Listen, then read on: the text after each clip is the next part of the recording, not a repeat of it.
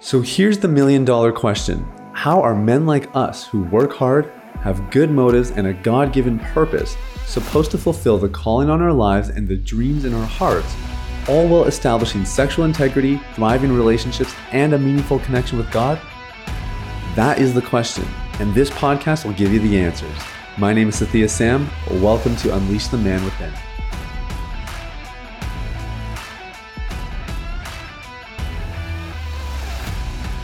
What's up, everybody? It's Sathya Sam here. Welcome to Unleash the Man Within. Thank you guys so much for listening. I hope you're having a fantastic day. And if you can hear a little bit of energy in my voice, it's because I'm having a pretty good day. I've been keeping you guys updated a little bit. My wife and I have moved back from Jamaica. We live in Canada again. We are property owners, and our property has been rented out while we've been living in Jamaica. And there were a couple complications that we ran into with our tenant arrangement and with our return and quarantining and some of that stuff. So we don't have our house yet. So we've been kind of bumming around a little bit, just bouncing from one place to the next. And we'll get our house back in a couple of weeks. But I'm living with my parents.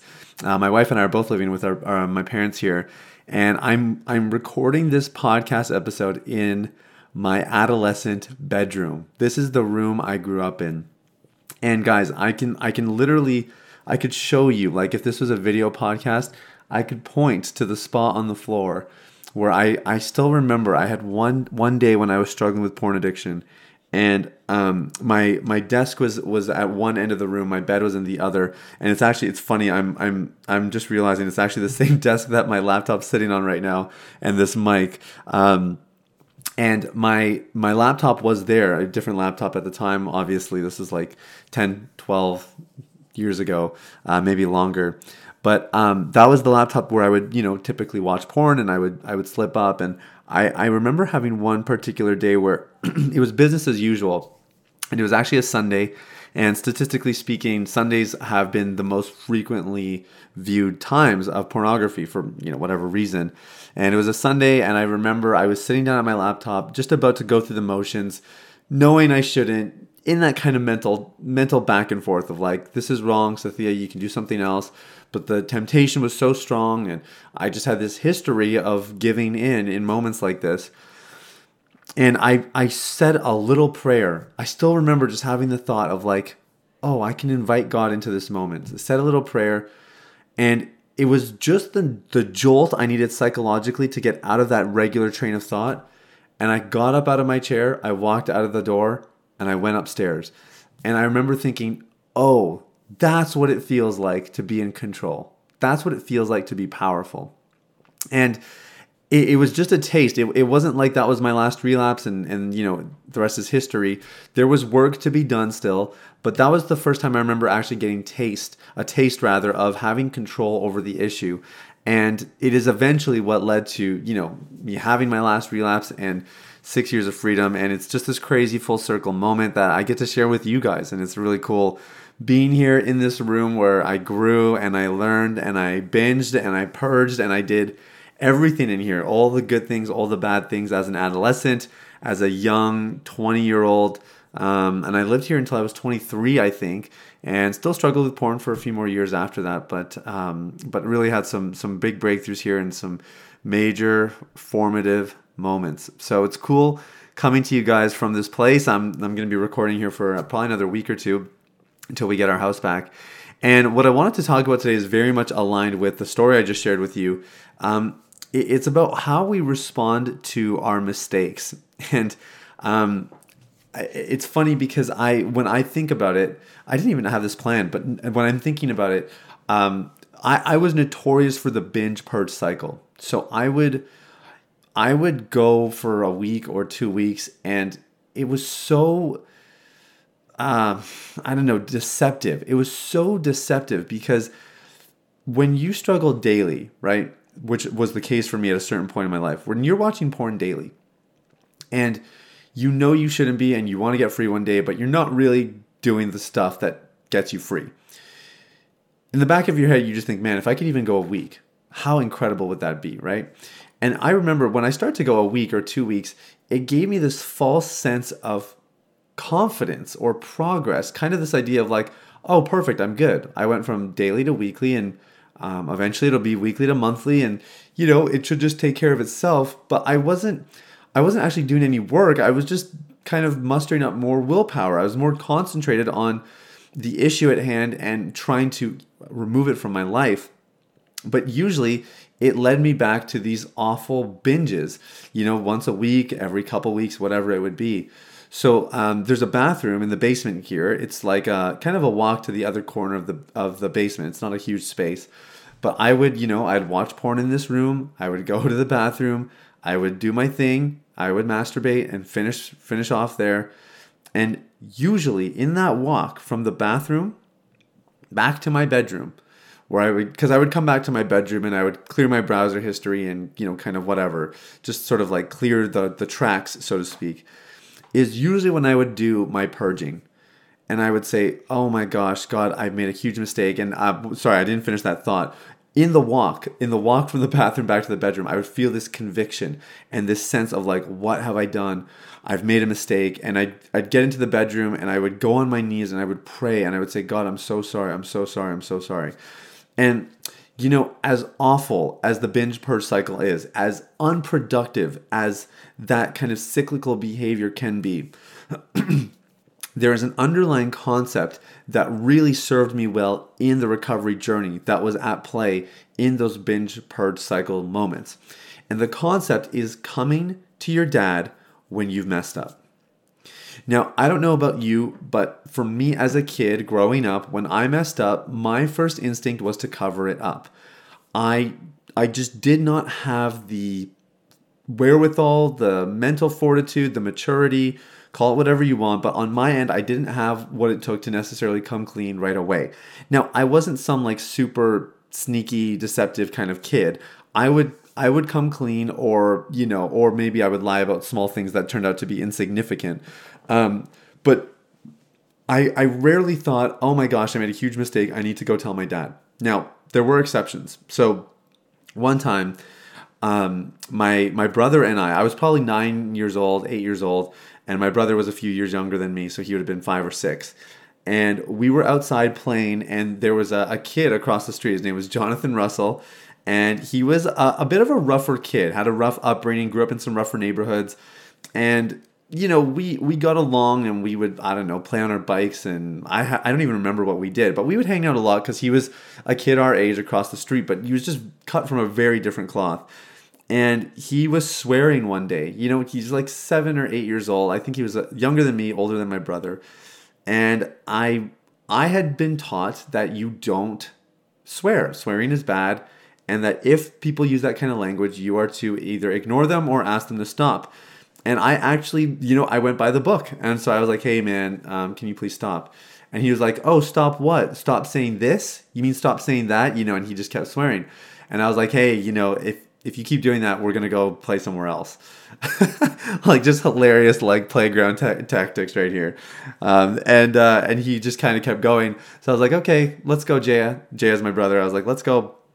And so we got up and went. He was like, no, I'm sorry. And I was like, sorry, man, like you had your chance. And, I just kind of like held my ground. And I went back into the house and my dad was like, oh, what happened? I thought you were playing with Jonathan. And we were like, oh, he was swearing. And we asked him to stop and he wouldn't stop. So we decided to come in. And he kind of just looked at us like, what? Like, who are you guys? What are you talking about? Really? And we were like, yeah. He was like, wow, I'm so proud of you. He was like, you're just so impressed.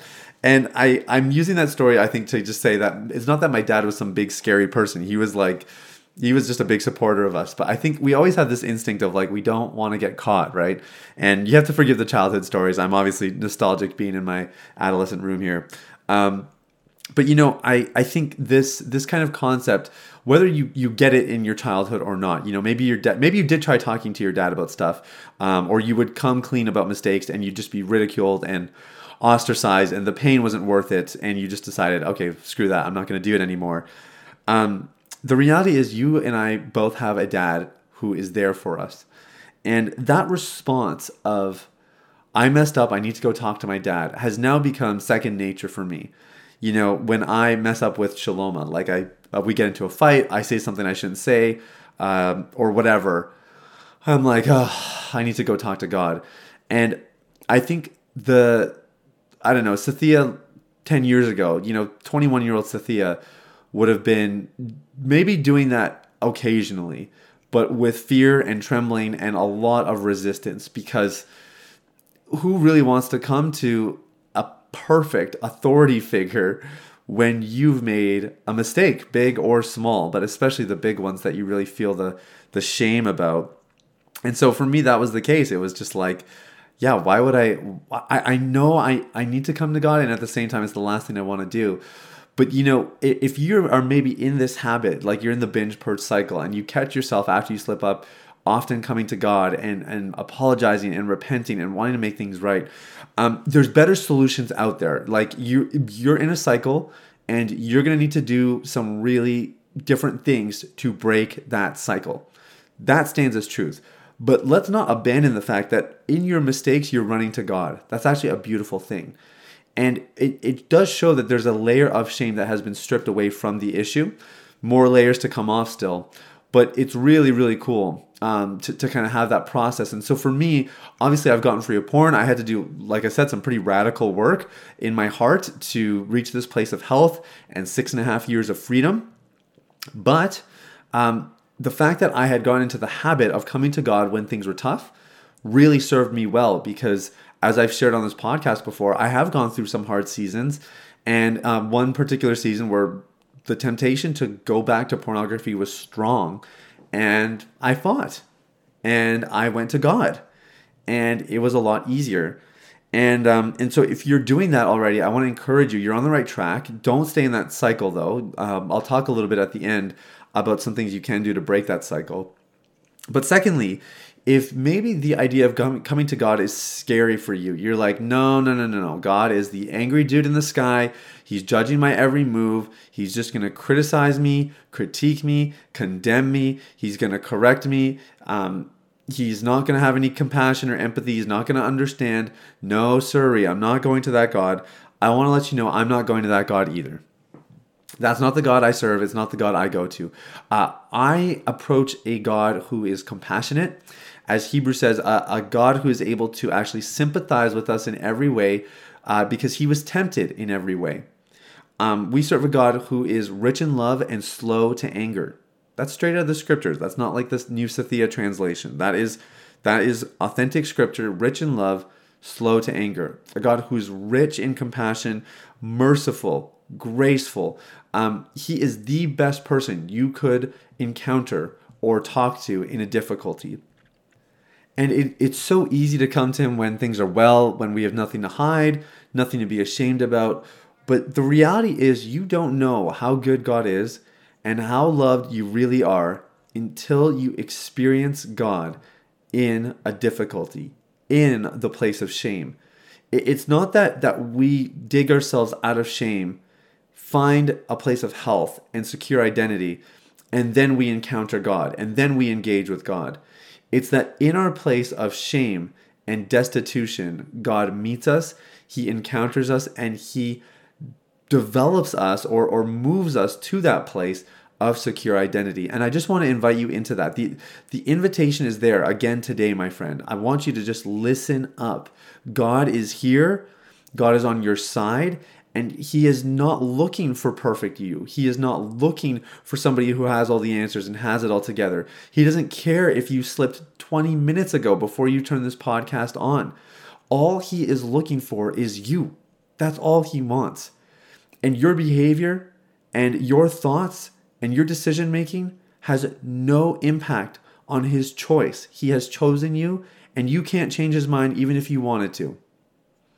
So if you've messed up, talk to your dad. Invite him in.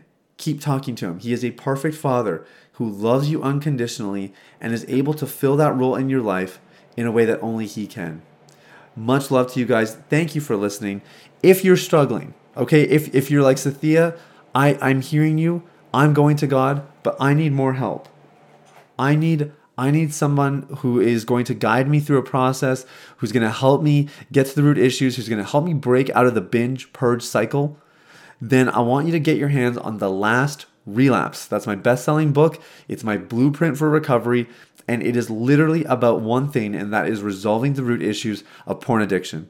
And this has helped hundreds of guys get free already. We get comments all the time now coming in about people whose lives are being radically changed by this. They can't believe that they can get it for free. And I'm actually building something out right now so that you guys can get a free physical copy of the book. So stay tuned for that. But in the meantime, you can get a digital download at thelast.relapsebook.com. And I guarantee you, if you read this book all the way through, if you apply what I teach you, like you actually apply it and you implement it for 30 days, you will notice dramatic changes to your life. So I want to thank you guys for listening. It's thelast.relapsebook.com if you want a copy of that blueprint. And I wish you an incredible day. We'll talk soon. Bye-bye. Hey everybody, it's Sathya again. Thanks for listening to Unleash the Man Within. I wanted to take a quick moment to let you know about a free ebook that I wrote for you called The Ultimate Guide to Porn Recovery.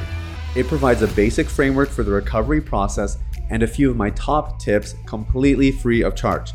You can get it now at www.ultimaterecoveryguide.com. That's www.ultimaterecoveryguide.com. Now, if you've been impacted by the podcast and you want to show some support in less than 60 seconds, there are 3 ways you can do that. First, you can leave a rating or review on your podcast platform. This lets people like you know that the content here is valuable. Secondly, you can share this episode with someone in your life that might benefit from the content. If you're passionate about helping other people experience freedom and success in their lives, this is one of the easiest ways to do that. And lastly, you can subscribe. I personally only listen to the podcast that I subscribe to. If you're seeking daily encouragement, guidance, and insight in your recovery journey, I highly recommend subscribing to Unleash the Man Within. Thanks for listening. I look forward to connecting with you very, very soon. The information, opinions, and recommendations presented in this podcast by Sathya Sam and his guests are for general information only and should not be considered medical, clinical, or any other form of professional advice. Any reliance on the information provided is done at your own risk.